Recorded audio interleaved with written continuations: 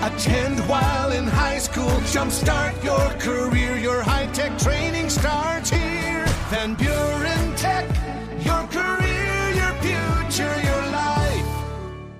This podcast of the Daily Buzz is brought to you by More Family Pharmacy. It's not just a name, it's what you get. More in Allegan, Hamilton, Plainwell, and South Haven. More Family Pharmacy. Paulina Decker and the midweek edition of the Daily Buzz. 'Tis the season that dictionaries are coming out with their words of the year. We had one yesterday, and today, Collins Dictionary declares AI, a.k.a. artificial intelligence, the word that best describes the last 12 months.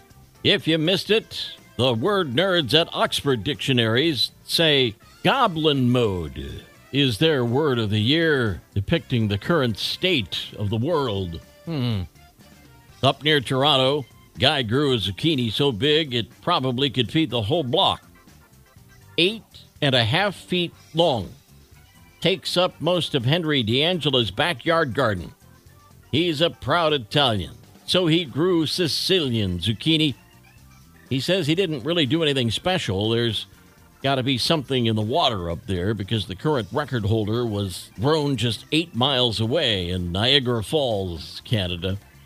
Hang on for this. We told you an anthropologist was at a thrift store in Florida when he spotted a human skull in the Halloween section. Police have confirmed it is not a prop, it is real. The store owner said it had been sitting in storage for years. The skull now being tested, but cops say they don't think there's anything suspicious in nature. We just want to know, was it on clearance because Halloween is over? Or was it full priced? We'll turn the page in 60 seconds. The Daily Buzz. Daily Buzz Part 2. Listen up. Sam Altman, CEO of OpenAI, the company behind ChatGPT, suggests that artificial intelligence could develop some superhuman skills.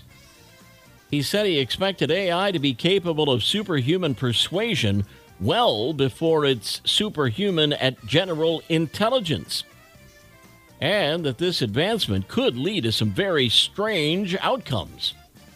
Unfortunately, Altman didn't give any examples of these strange outcomes, which means it's all nightmare fuel for our imaginations.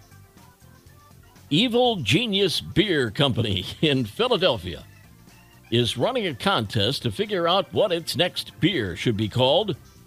The brewery is already known for creative names like There's No Crying in Baseball and Purple Monkey Dishwasher. And now they're opening things up to the public and asking people to submit ideas for new names. The winner will get a gift card, $500. Could go a long way to buying some brew. Purple Monkey Dishwasher. Word out, 75% of U.S. workers say they could complete the same amount of work in 4 days instead of 5. If you're supposed to be working a 40-hour work week, how many hours are you actually working?